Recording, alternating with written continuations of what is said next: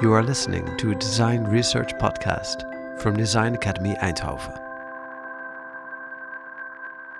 I'm Luca Claessens. I come from the Netherlands. I graduated from the department Man and Communication.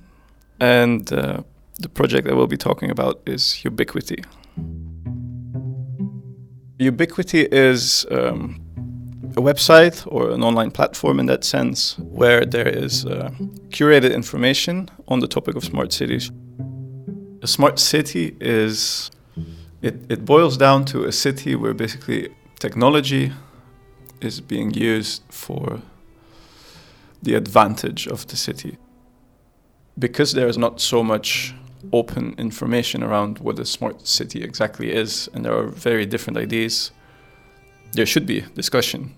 For example, there is this city in South Korea, which is called Songdo, and there's a lot of people that kind of praise it because it would be kind of the next generation of cities where everything is technologically very advanced and to some extent the systems are self-sufficient. But then there's also a very harsh critique coming in from another point of view that says the only people that can live in this city right now are, for example, expats. And a lot of the people surrounding this area don't really profit from it directly. So that conversation kind of lives by people either praising these in articles or having critique to some extent.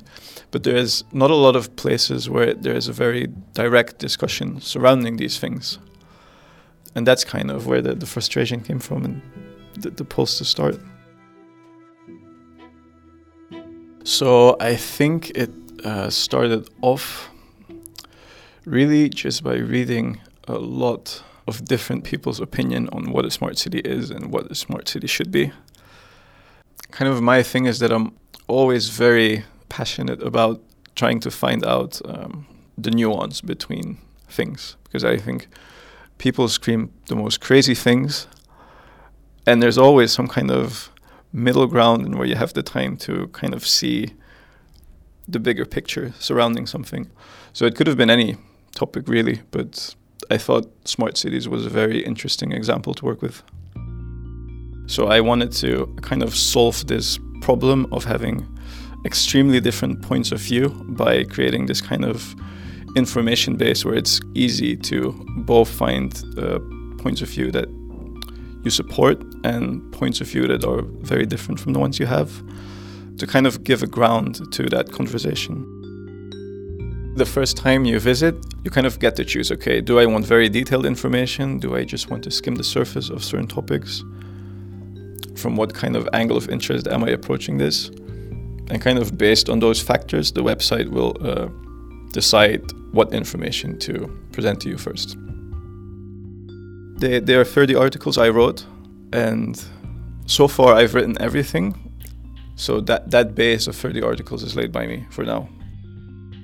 The key point is that before this discussion starts, there is a mutual base of understanding.